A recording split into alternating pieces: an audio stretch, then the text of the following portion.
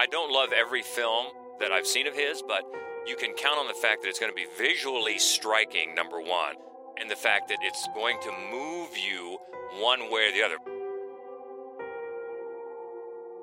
The sort of folklore, the concept is, I think, universal, but only Irish horror movies ever do it justice, I think. And by the end, the whole film structurally falls apart. And I love those type of films that they just melt down by the end, and then you're going like, "What the fuck am I watching?" All right, we're going into the woods this time, but it's not a musical, not at all. We're going to go into the dark and haunted forest with a great special guest, a return guest, and we're glad to have him back. And glad to have you back. Welcome. This is the Fright Club podcast, and she is Hope Madden. He's George Wolf. And we are from madwolf.com. And first of all, thank you to everybody that came out. We had a lot of fun because we had taken about a month off of the podcast to shoot our own movie. What? And then we got back at it last time live at the Gateway Film Center in front of that great crowd as we talked about they had sex with what? And watched a great movie where something like that happened called Spring, and we had a really nice crowd and a lot of people were into it. And again, we just continue after these movies to get better and better comments. We got some great comments about this movie. We did. I was surprised not that many people had seen it, and I think a lot of people had seen Benson and Moorhead's other films. We've actually shown at least one of their other films, and this is such a change of pace for them. And it's so beautiful, set in Italy. It's so gorgeous. I think even the people who had seen it were happy to finally get a chance to see it on the big screen. It seemed like everybody really enjoyed it. And Seth had one thought about our list, and he wondered where The Lure was. And I got to say, I know it almost did make that list. And I think we had intended to talk about it tangentially and then just forgot to. Yeah, that's a real swing and a miss on our part. Good call, Seth, because The Lure, yeah, for sure. And then we had a couple of big announcements over the month that we took off. A couple of big things popped up, and really the first is that if you join us here in Columbus, Ohio at our live Fright Club events, we are moving. It's been Wednesday nights, the second Wednesday of every month now for a long time, but after a lot of discussion with Chris Hamill from the Gateway Film Center, who's been great to us, we decided to move it going forward to Friday nights. That's right. So that's kind of exciting because we can stay up later on a Friday. Yeah. So we're moving it to, it'll be the second Friday of every month. We're going to start with a mixer at 8 p.m. and then we'll do the podcast at 9 and show the film at 9:30. So for our very first one. A mixer. That sounds so... It's not happy hour. It's a mixer. I think it's because it's too late in the day to be called happy hour. That's what I think. We'll be happy.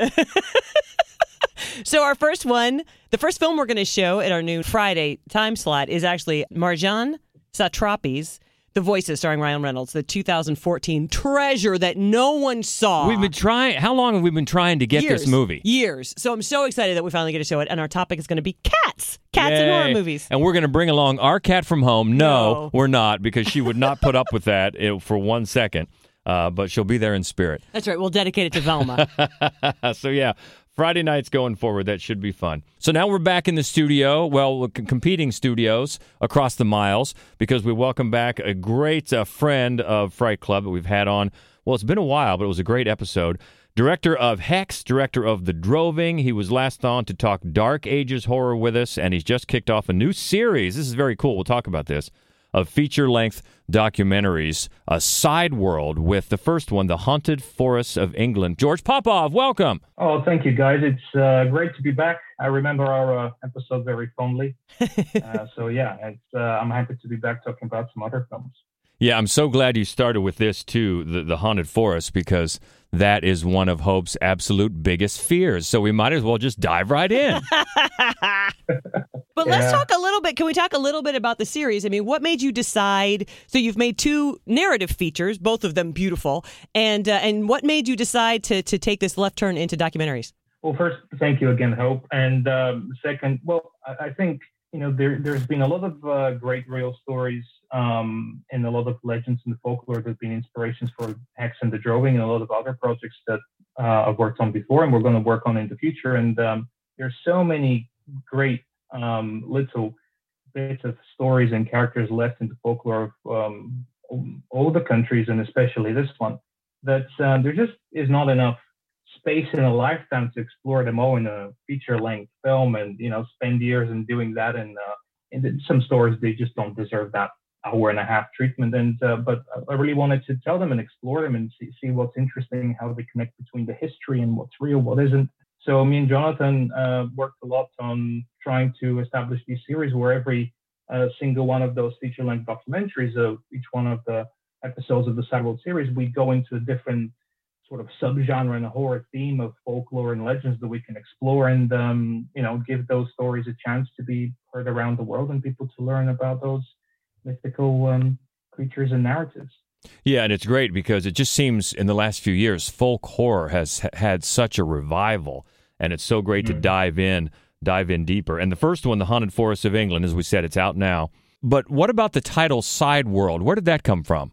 Well, the moment when we knew that it was not going to be just one film and we wanted to explore different ones, I wanted to have something that's going to give it a more of an idea. This is going to be a franchise. This is going to be a series that people can come back to. And a lot of the names were terrible until I kind of in the conversation said that we're kind of opening this gateway, this threshold to a world that kind of lives on the side. And then I said it, together, and then we said Sad World, and it's like, oh, that's it. That's the title of it. It's kind of what I've been calling it before, just in conversation, and just stuck with that.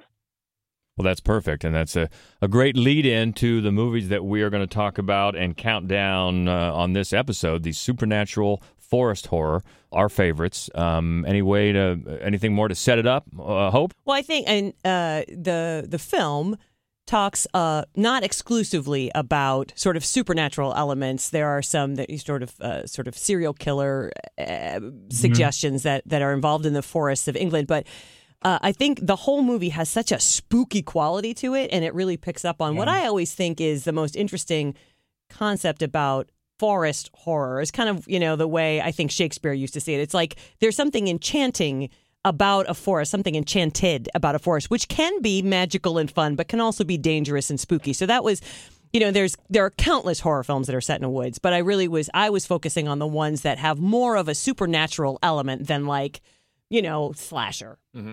Oh, yeah, that's fair. Oh, absolutely. And I think these 5 that we picked are very much sum that up. This is a good cross-section of some of the best, and we'll start with number 5. And this is from 2015. A family who moved into a remote mill house in Ireland finds themselves in a fight for survival with demonic creatures living in the woods. It's the Hallow. He's in the forest again, is he? He's trespassing. It's dangerous for him. I believe that the forest that you're trampling on belongs to the Hallow. Hallow.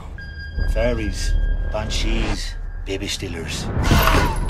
So you a believer? Mr. Hitchens, this is in London. Things here go bumping at night. Quick, Adam, there's something back there! If you trespass upon them, they'll trespass upon you. You should never have come here! I love Irish horror movies, and that's going to be clear on this list, actually, because we have more than one. And I thought that one of the things I liked about this particular film, I always like films, Irish horror films, that kind of they kind of tread the line between modern Ireland and primal medieval. The sort of spooky forest creature kind of magical realm that it seems like is their history, like prior to Catholicism taking over and just running the whole country. Before that, it's like, what was going on there and why did it never really go away? I feel like there's a tension there in a lot of Irish horror films that I just love. And I think that this movie really explores that quite well. The other thing I love about it is the creatures. The creature effects, I think, are amazing. The actual creatures themselves are so creepy, but very, I think, novel. They're not what you're expecting. They're not like anything else in any other movie. And I just really love the way that it all just comes together in this film. Have you seen this one, George? Yeah, absolutely. That's the funny thing, because when I saw the list, I was like, yeah, the Hallow, I've seen this, but which one was it? I have to admit, I didn't remember right away. And then Jonathan says, like, do you remember the one with the really creepy fairies and like the messed up baby with all the free stuff going out of it? And I was like, yes, that one. I love it. So I have to admit, it took me some time to remember. I think the stuff that I remember is the least about the plot and the story, because I think it uses some of the usual kind of haunted house tropey elements, and I think that it's its biggest detriment. But the stuff that it really succeeds at is that inventive atmosphere, like as you said, Hope, like that combination of something that can be seen as enchanting, like fairies and forest, and the impact of nature and coexisting with humans, which of course we're going to see in a lot of those films on that list. And those like practical creature effects, especially the ones that really, we get in there and you can really see them and believe them exist. It's a great success of this film, especially as what you can tell is on a smaller budget. So I really love that, and I love how inventive they got with those disparate little components on their own. There's something to look at and experience almost every 10 minutes or so. Yeah, and I love that you brought up the baby, because the baby was actually a mix of animatronics and real twins. They used real twins. They shot in front of a blue screen. And the writer-director is Corin Hardy. Did we mention that? And he also did The Nun. Yeah. And he cited Irish folktales, of course, also films of Ray Harryhausen, and horror films like Alien, The Evil Dead, The Fly, and The Thing as an influence on the film. And even if I wasn't interested anyway, he summed up the film, Hardy himself summed up the film as Straw Dogs meets Pan's Labyrinth. So I'm in right there. I don't know. I think he may have shot a little high with those two, but they're good inspirations, I suppose, to have. I love a Changeling story. Changeling stories are so fucking creepy. And there's like a real desperation, I think, involved in this one that I really appreciate. And I think, the Changeling story, the sort of folklore, the concept is, I think, universal, but only Irish horror movies ever do it justice, I think. And it was shot on location in Ireland. So I wonder if they have as many ticks as we have. Tick spray. We just finished shooting in the woods, and I just was ill prepared for the number of ticks that we had to encounter. It was horrible. I think we went through more tick spray than water. Yeah, and we've got some left. So if anybody needs some in bulk, get a hold of us. So that's. I tell you what, it could be 40 degrees outside, but Celsius. I have to say. But I'll be wearing no shorts, no shirt. Mm-hmm. I just kind of deal with any of that. Yeah. Oh yeah, absolutely. Yeah, we were covered head to toe. So a good start, number 5 on our list of supernatural forest horror, The Hollow from 2015. All right, moving up to number 4. This is one I was not aware of this one. This one was a new one on me, and it's pretty recent actually. This is from 2016. It follows a land surveyor on an assignment to measure an ancient forest for a developer, but soon loses his reason in a supernatural environment that has its own plans, called Without Name. There are no words for what it is. I could say it is a doorway, but that would be wrong. I could say it is a frequency, but that would also be incorrect. It is not a dream, but it is like a dream.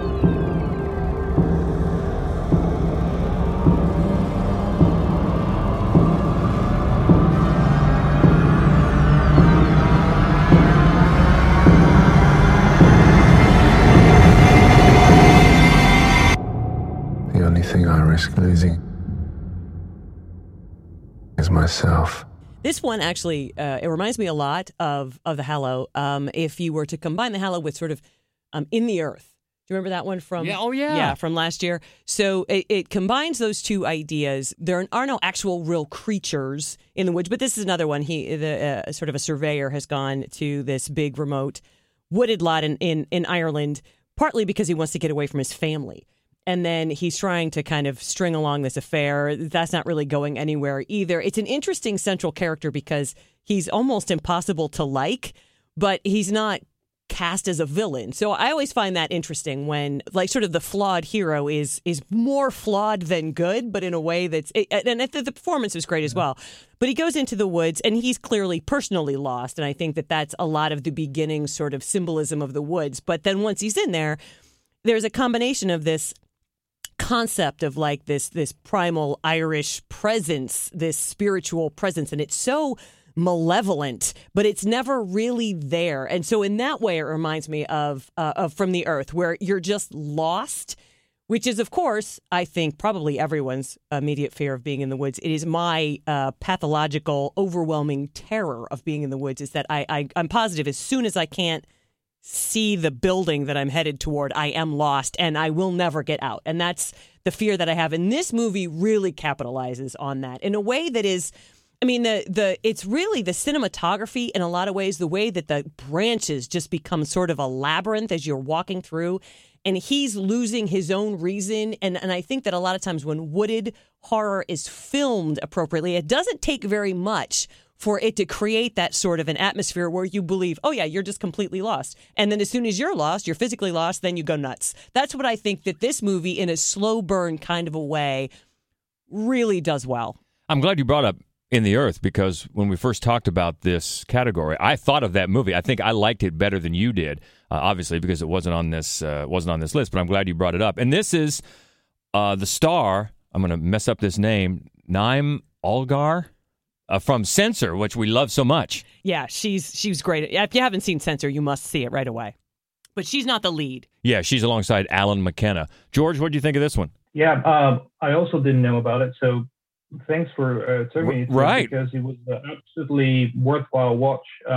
I really enjoyed it, and very well shot film, very well edited film. I mean, I think the amount of time that it spent on sometimes just looking at a tree or grass or anything like that's, you know, if it was shot in a worse way, it can just, you know, be filler. But in this film, it absolutely crafts that atmosphere that you want to feel like you're absolutely, that character is becoming lost in what's supposed to be an environment that he should be mapping, that it should be categorized, it should be humanized, it should be absolutely explored in the most rational way of figuring that out. And he just cannot figure that out, the same way that he cannot figure out his own personal relationship, that he thinks he's kind of, again, categorized everything, that, you know, he can keep his family away, but then he can have that woman on the side, you know, is his co-worker and everything, and all of that falls apart. And by the end, the whole film structurally falls apart. And I love those type of films that you just melt down by the end, and then you're going like, what the fuck am I watching? Does it all come together in the end? Not quite, but does it need to? No, because it unravels, and we as human beings, we cannot really put our finger on exactly what's the experience we're getting at. And I think that's something that also kind of comes in a little bit in common with what we say in Haunted Forest of England as well, that there's something about the feeling of when you're lost in the forest or what can happen in the forest, that it has that enchanting element, but it's also a dark mystery that we'll never really know what it means to us. I think you're right. I think that it is one of the things that makes your documentary so fascinating, that I think is a real tension in this movie, is the idea that it's a human nature to try to figure out and control their environment. And that means, of course, your own life and your family and sort of the decisions that you make in your work life and everything like that. And in the case of this character, it's his job to do that in uncharted areas. And he's just failing because you really just cannot. You know, it's an illusion that you can control your own environment. And I think that without beating you about the face and neck with that theme, it really explores it in a beautiful way. And I think that you're right. One of the reasons that it works as well as it does is that then the movie just succumbs to the idea itself. Yeah, you can't categorize it even to such a degree that you cannot even name it, you know, like the area itself, that it cannot even be put into words. Yeah, I love that. And I think we haven't mentioned director Lorcan Finnegan and writer Garrett Shanley, and they will also work together on that Vivarium from a couple of years ago, which was that was kind of fun. It was interesting and weird. Yeah, it was. And this is number 4 on our list of supernatural forest horror without name from 2016. So we move up to number 3, and you knew this was going to be on here, one we've talked about a few times with very good reason, because there's a lot to talk about with this movie. A grieving couple retreat to their cabin in the woods, hoping to repair their broken hearts and troubled marriage, but nature takes its course. Things go from bad to worse, and say it with me, chaos reigns in Antichrist. You said you wanted to help me! Where are you? Nature is Satan's church. The evil you talk about is an obsession. No!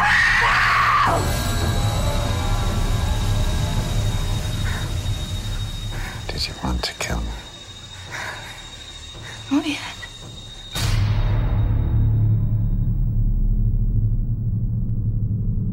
Yeah, we've done tool sheds in horror. That I think that was just so we could talk about this scene. Oh my God! But I remember the first time I watched this movie. So Lars von Trier, we watch all of his stuff, and we always look forward to one of his films, which is funny because they're quite punishing as a rule. But this film opens with such just cinematic poetry, and then it's such a meditation on grief, and you think you know what you're watching, and then about 40 minutes in you go, oh no, this is a Cabin in the Woods horror film. And then I was full of glee. Yeah. I think I was giddy at that point. Oh, I can't wait to see what he does here. I mean, right from the beginning, the opening is so beautiful and yet so heartbreaking. It throws you, you're unsettled right away, and then once they get to the woods, holy crap. And for me, I think it's a fascinating idea that grief is maddening. And so the film, at about 40 minutes in, as Willem Dafoe's character is trying to help Charlotte Gainsbourg unmadden, just straighten things out and regain her sanity, then the film takes you into the woods where it's nothing but madness. It's just complete madness. Now, sometimes I think it loses me a little bit. The film does. I think it tries very hard to sort of institute this demonic idea, that it's Satan's church and all these things, which I don't think work as well as they might have. I'm not opposed to that idea. I'm not sure that this film delivers that element as well as it could. But it does really, I think, dive into the idea that there's just chaos in the forest, that in the forest you can't control what you want to control and anything could happen. And man, it does. Just stuff you didn't think was going to happen happens. Oh, am I glad that you put this on the list? I fucking love this. I probably love talking about it more than the film, but I still really love the film. And you put it well, Hope, and it really feels like it's sort of the Evil Dead 2 done by the way of Tarkovsky, right? Like it's absolutely is. It has everything in it, and the opening is such a intense cinematic magical moment. Yes. And it really sets you up for what is going to be a masterpiece, and only slightly falls under that, only probably because in some areas it kind of becomes a little bit unintentionally funny, with Chaos Reigns and the torture porn and everything, which I think it's some people think that that's what the film is, which is unfortunate because there is. That's just the tip of the iceberg, and then under that you get all of this amazing content and theme and philosophy and just amazing atmosphere in those performances. So well done, so well directed, so fully explores, as you said, grief and manlyhood and womanhood and their connection to Earth. It's Lars when he's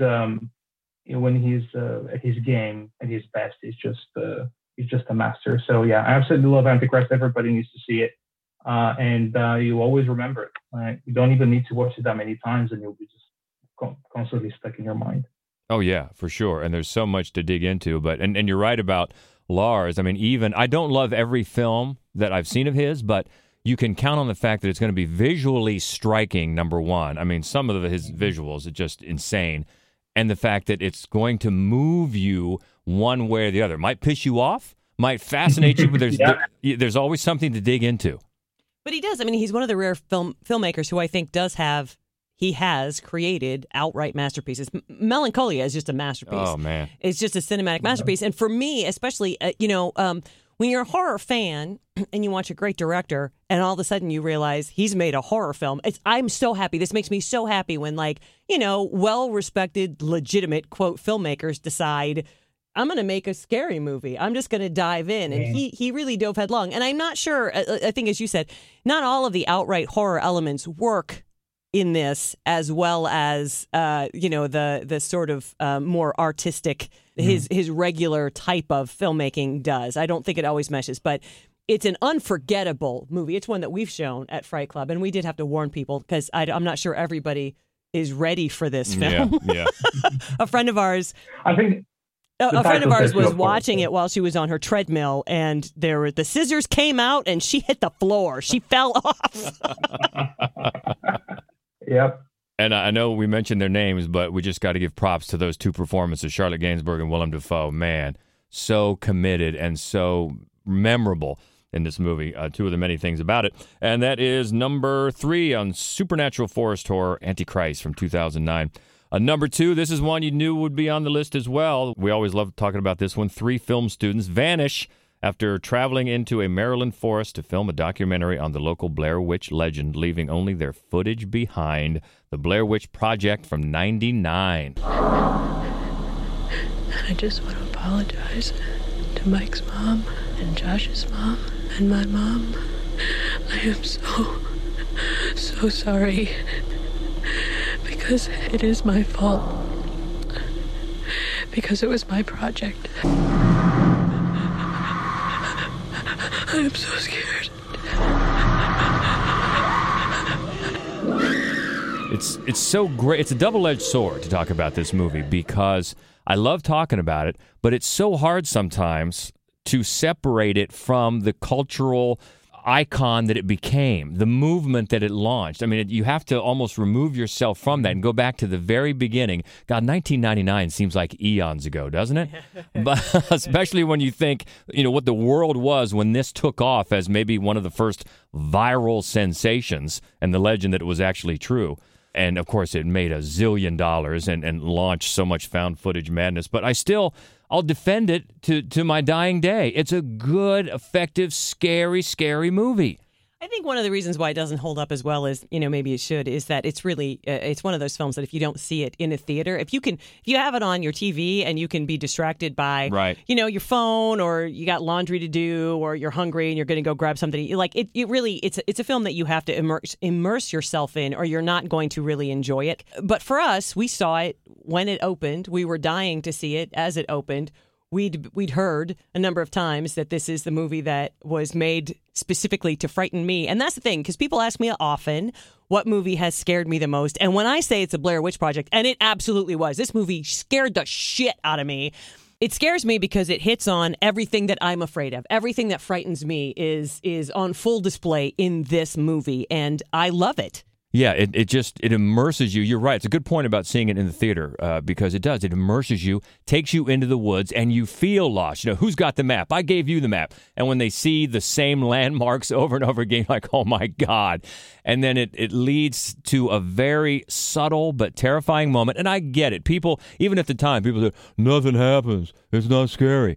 Okay, if this doesn't touch the things that scare you, I get it. But I thought it was just a brilliant way to construct minimalistic terror, and of course on a shoestring budget. Just a fantastic job. Yeah, absolutely. I think I mentioned with Antichrist how sometimes people think is just what they've heard about it, and I think with Blair Witch Project, that's the biggest problem that the film I had, which is not a problem of the film where it became so successful, but I think after that just generated a lot of audience that it was so overhyped for them that it was like as content, they just, again, they said like, oh, it's not that scary, it's not this, it's not. Unfortunately, films like that, they work the best when they're the underdog. When you don't know about them, when it's a surprise. Every film is better, so it is an amazing experience. But also a film like Blair Witch Project, like you're on cable, you're flipping through the channels, it's 2:00 in the morning, and then you come at the Blair Witch Project, and you're like, what the hell is that? And you just start watching it. It's the most terrifying thing ever because it just comes out of nowhere. It just looks like, some people shot some shitty footage of like a documentary, and then it just hits you. And it really works so well as that. And I think it needs to be given a fair shot that it was intended to be this. And it intended to come from out of nowhere, to be found, to be discovered, to be an artifact. As that is really, really effective. And it's in its minimalism is perfect because it didn't only of course, it's given the most props when it created the new genre. I mean, there's been documentaries before that, and some of my favorite ones are actually before the Blair Witch Project, but that's another episode. But it created this movement, it really did. But I think something else that it created is just the comeback of minimalism into horror, like the comeback of really giving some air to breathe between the moments and really experience what it is for you to be in that situation. Because we're just coming out of the 90s where everything was kind of action horror, which it's also great. But Blair Witch brought that back as well, with or without the shaky cam. and I love it for it. Yeah, amen. That is the Blair Witch Project from way back in 1999, number 2 on our list of supernatural forest horror. All right, moving up to number 1, another one that we've talked about so many times for so many reasons. We love it so much. From 2015, a family in 1630s New England is torn apart by the forces of witchcraft, black magic, and possession. It is The Witch. This wilderness will not consume us. Who's there? You've cursed this family.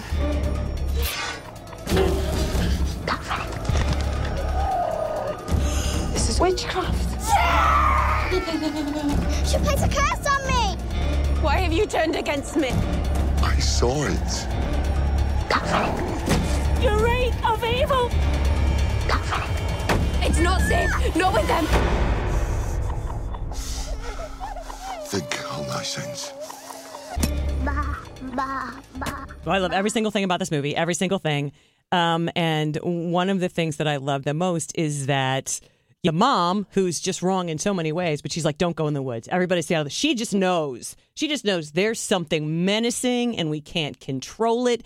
And I love that that in the end, the film finds something freeing, although you have to abandon everything that you hold dear to embrace that kind of freedom. I mean, there are so many things about this movie that are just, to me, perfect. But this tension with the woods right outside their what they believe is a controlled environment, I think is incredibly well done in this movie. Yeah, it's the first taste we got of Robert Eggers and his style and his legendary commitment to authenticity, building these houses with the implements they used back in the 1600s.